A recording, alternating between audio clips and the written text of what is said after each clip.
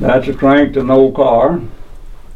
It had a hole right under your radio there, and you'd put it and you'd get it like that till it started. And if you wasn't careful, it would kick back and break your arm. Yes, sir. That wasn't an easy way to start them. But we didn't worry about the battery. Always the bright side if you look for it.